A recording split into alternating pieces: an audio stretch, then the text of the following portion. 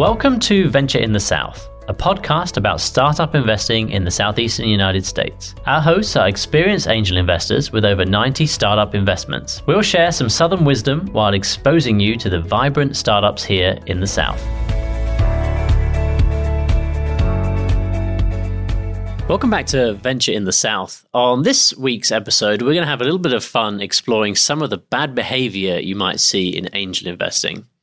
That doesn't sound like an obvious introduction.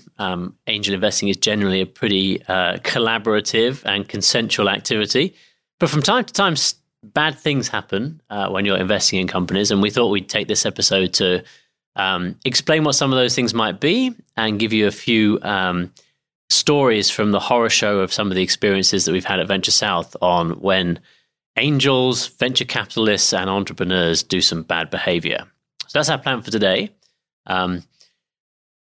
It's a topical subject, I think, because one of the things that's happened over the last few months is a lot of VCs and angels have faced some challenging times making investments. And a lot of entrepreneurs have had challenging times raising money. And one of those challenges is the phenomenon of something called pulled term sheets. David, is that something you've seen or heard much about? I have seen that a few times, and it does seem to be related to fiscal stress. So the economy is not going well, and there's threat of recession, or you're in a recession.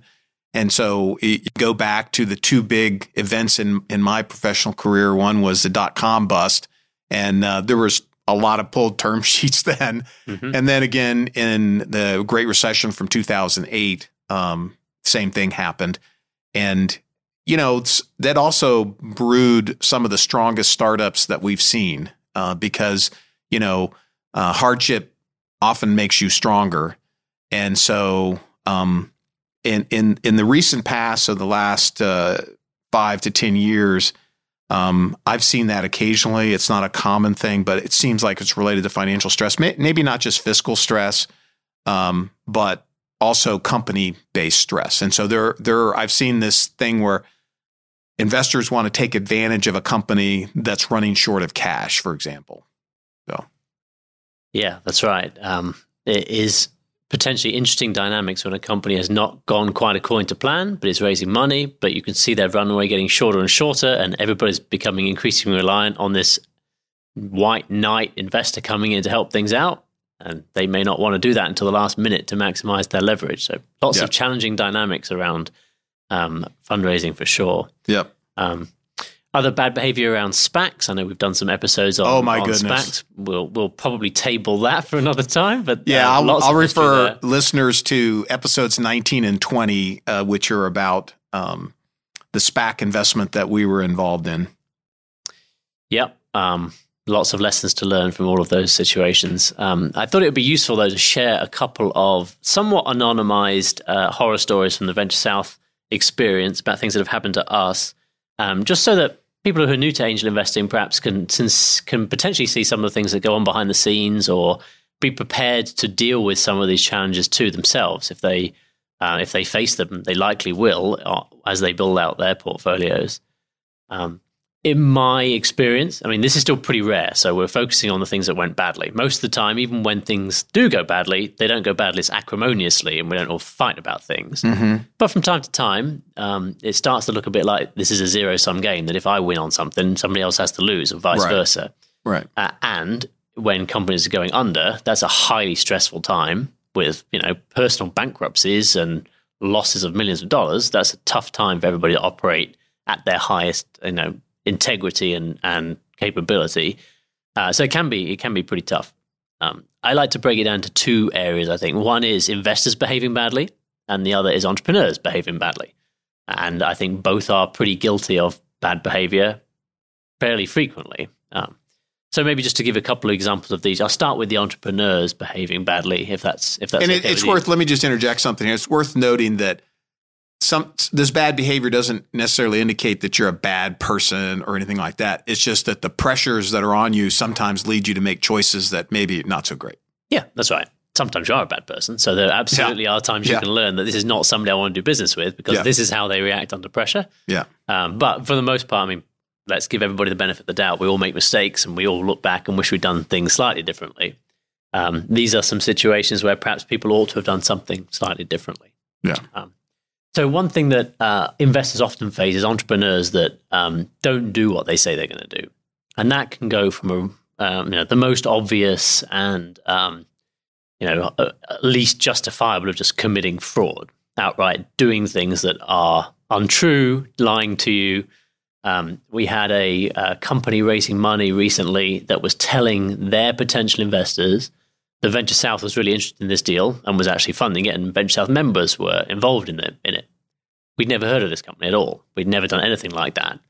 And the investors, the potential investors in that company, were doing their diligence, emailed us, called us, said, can we borrow your diligence work on this company because we like it too? And we said, we've got no idea who this is that you're talking about. Wow, that's a huge red flag. That's like a sort of huge red flag to everybody. I don't know how the person thought they could get away with doing that. And they didn't. So obviously we would never invest in that entrepreneur again in any situation. And I'm pretty sure those investors that were doing their diligence did not end up investing in that company. Yeah. So that's obviously the most blatant and foolish kind of fraudulence. But there are ways that people can be sneaky, or I guess to be generous, overly optimistic about what's going to happen to the extent that that's not even realistic about what could happen. We're close to having 5 term sheets next week. You might be in your head close to having 5 term sheets next week, but in reality not. So there's that kind of level of over optimism.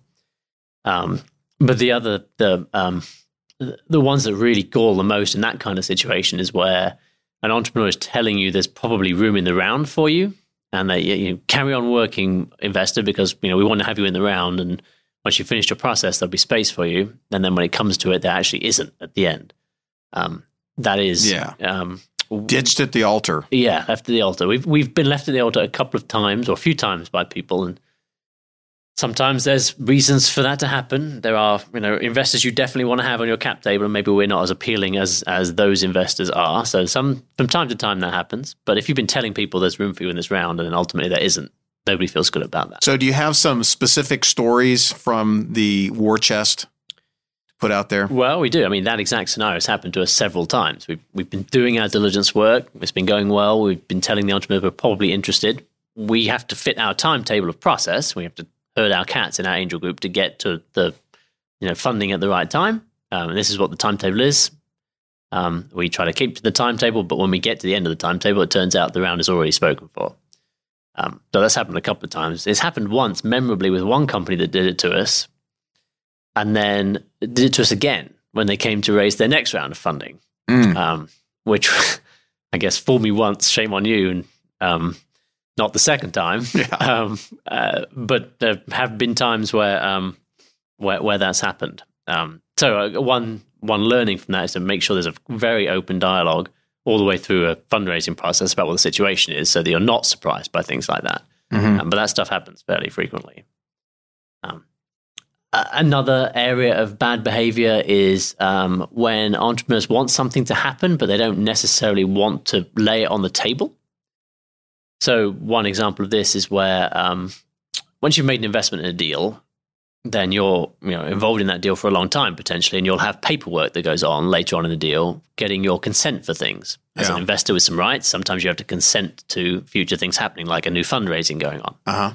So you'll get, often at the last minute, lots of pages of documents to go look at and give your consent to. And sometimes you can get things in those documents that you wouldn't necessarily have expected to be in there. Something slipped in. Something was put in there, in somewhat of a less than fully transparent way, hoping that maybe you wouldn't notice it, or hoping that enough people didn't notice it that it could just kind of happen without causing too much of a stir. Yeah.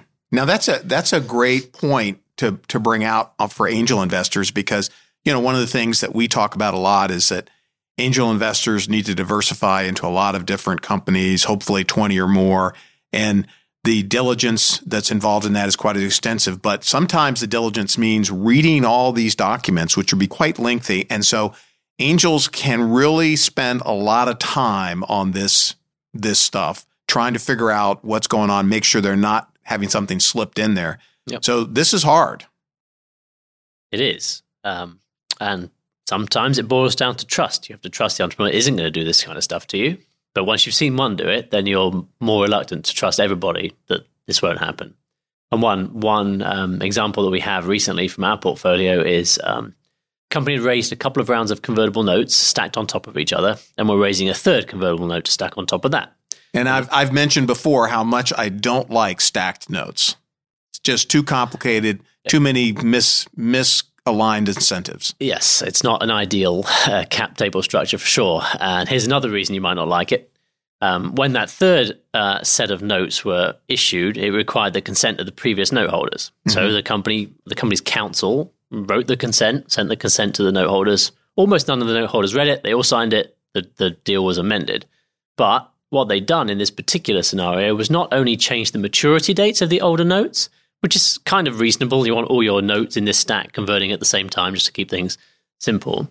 But they'd also changed the valuation caps on those earlier notes. Oh, that's fundamental. I mean, that's almost fraud. Well, I mean, it was right then the documents that these people had signed. So, there was no question that the investors should have seen that and objected to it. But most people just said, yeah, fine, whatever. Yeah. Maybe probably didn't read that far. Yeah. And so what was originally, let's just anonymize things. Let's say it was a 15 million valuation cap, then a 20, then a 25. After these consents were sent out, they were all at 25. Oh, my goodness. Considerably So different. the early note investors really got screwed. Well, yes. Had that gone through like that, they would have done. I mean, the valuation cap today might justifiably have been 25, but 18 months ago when you signed it at 10, it definitely wasn't. Otherwise, you wouldn't have signed it then. Right. So in that particular story, we flagged it as being somewhat surprising. Wasn't sure that was what was supposed to have happened, and it was unwound in the end, so that everybody kept their original valuation caps. We all, carry on playing nicely with each other. But next time that company sends us a consent, be sure we're going to read it 3 times, not just twice, to make sure that we're not missing, that kind of thing. Right. And so those kinds of things happen a lot, or maybe happen more than you would expect them to happen. And sometimes they're accidental. Sometimes they're just somebody thought they told you about them and they thought they'd agreed something, but there was some miscommunication. Yeah. Sometimes it's outright just trying to pull the wool over somebody's eyes. You just got to do your best to not let that happen to you. So how about outright fraud? What have you encountered there? Well, this guy, saying that we were involved in that deal when we weren't is the most blatant that we've had recently. We haven't had too many. It's obviously hard to prove outright fraud. So we haven't had any situations where we think these guys are actually committing fraud on us. Mm-hmm. But read the financial press and there's, another story of a Ponzi scheme or a fraudulent, misrepresentation, those kind of things. Those happen, fairly often. Okay. Yeah. So let's take a little break here and ask our listeners to rate and review and contact us directly if you have questions or you want us to talk about something of interest to you. You can reach out to David at ventureinthesouth.com. Venture in the South is brought to you by the Rolling South Fund, a rolling fund focused on Southern startups. The fund allows for quarterly investments with a minimum of just $5,000. For more information, visit rollingsouth.vc. Thanks, David. As we reconvene, I don't want to spend the whole episode talking about all the terrible ways entrepreneurs are bad. Let's talk about some of the ways that investors are bad too. And obviously these are no examples of Venture South behaving badly. These are examples of other investors we've seen, but there are absolutely examples of investors doing things that are sneaky or somewhat unexpected and disappointing to others involved in transactions. And one of these does actually involve Venture South. So here's a story of a situation that Venture South was involved in a little while back. We had a portfolio company that had failed. It was going out of business. It hadn't commercialized. The management team had not done a great job executing on their plan. They'd never really raised enough money. It just hadn't quite worked. Pretty common outcome. And the company was nearing the end where the board had actually voted to liquidate the company. It was going to be a zero for everybody. But we heard that this was happening, and there were a couple of Venture South members who said, well, let's see if we can just have one wild swing to try to sell the company. We'll put some money in just to pay for an exit process, and if there is any value to the technology this company has, they'll sell it. We'll make some money on this bailout investment, and hopefully there'll be some proceeds for others lower down the cap table, which was a pretty risky thing to be doing. Pretty clear timetable, though. We did think there was some value in the transaction or in the technology, so we had enough people in our group inclined to do that. Obviously, that's about the riskiest form of capital you can have.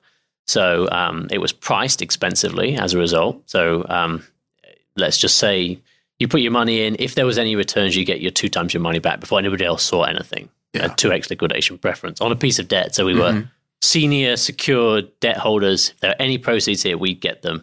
Other people would. Yeah, which you never see in a normal environment, but maybe in a high stress environment like recession or something like that, or you have a meltdown going on. That's when you see these high multiple liquidation preferences. Right. And it was expensive, but it wasn't outrageous. It wasn't predatory. The company was dead. So this was one last attempt to try to get some money back for everybody, some people.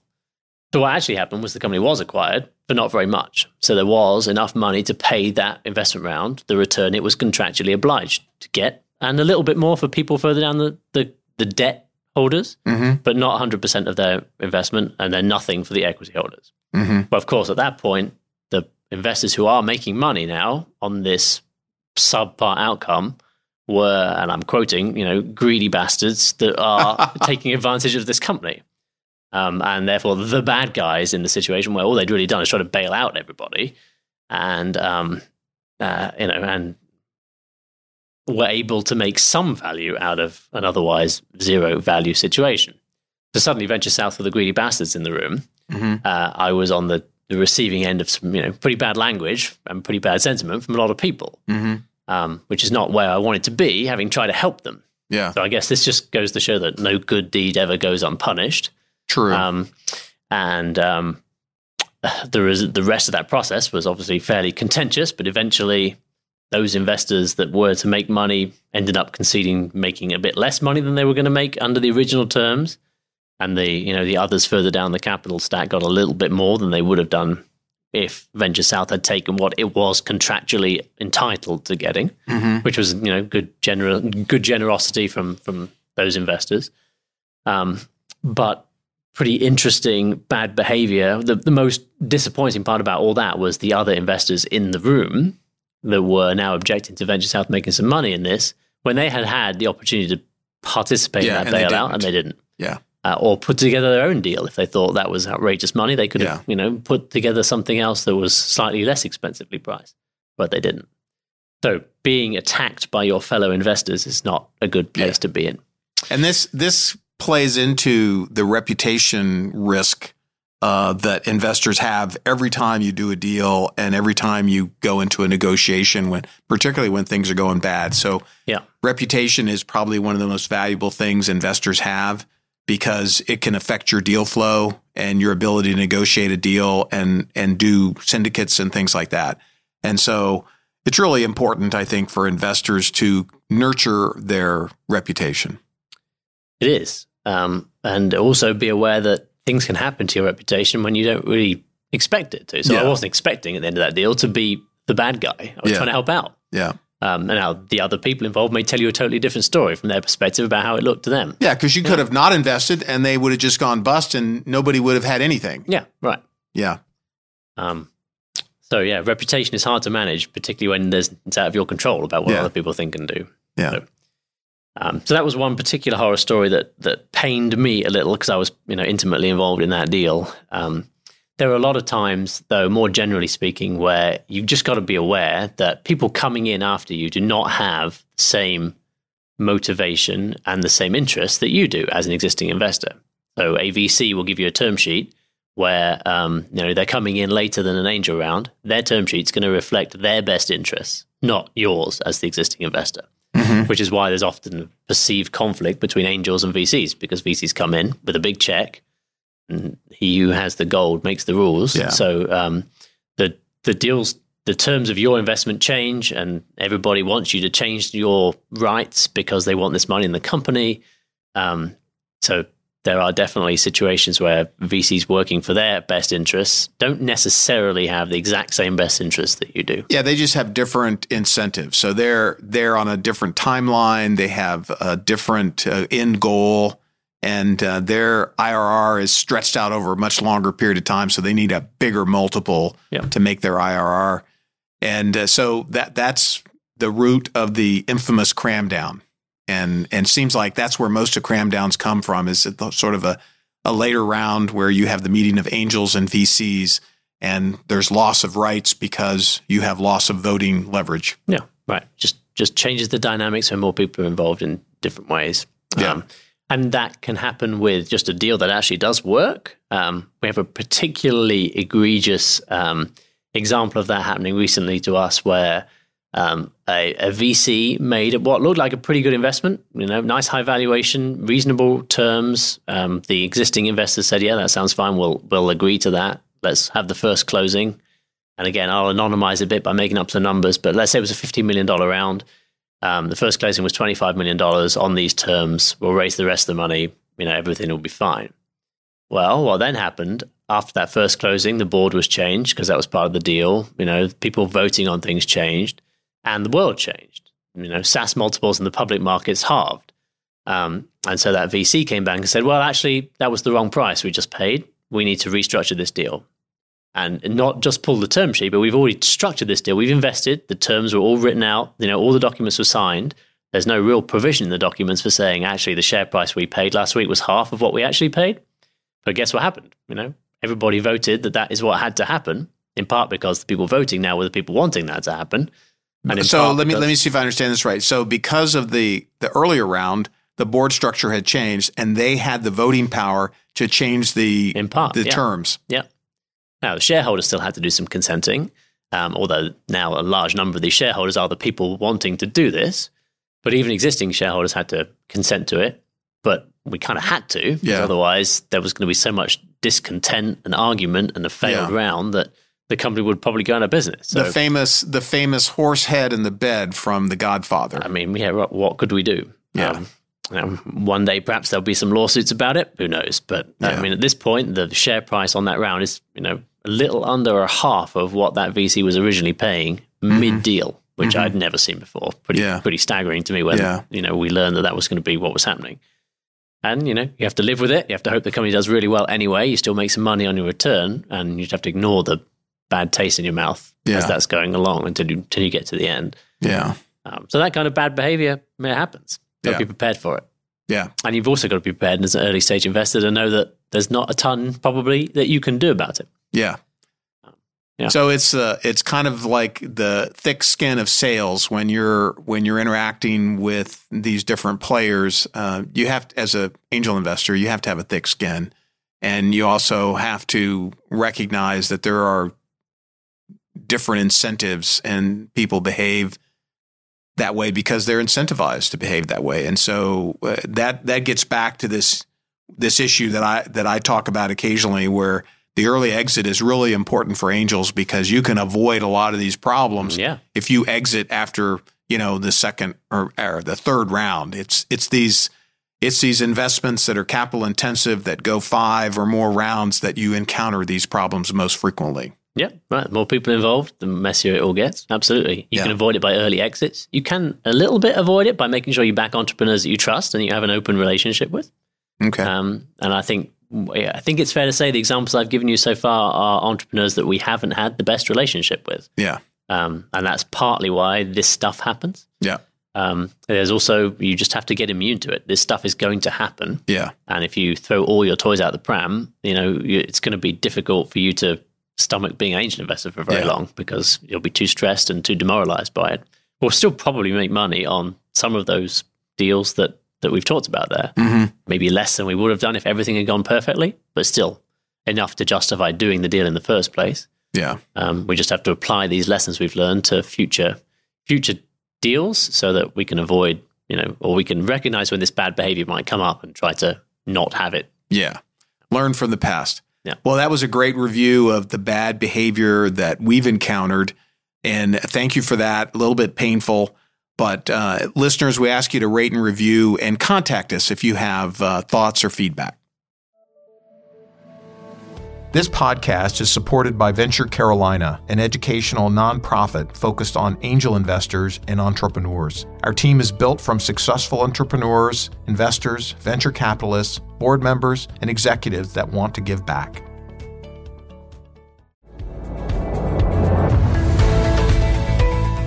Thank you for listening. Please consider subscribing and leaving us a review. Visit us at ventureinthesouth.com for a complete list of previous and future shows, and contact us if you have any comments or a request.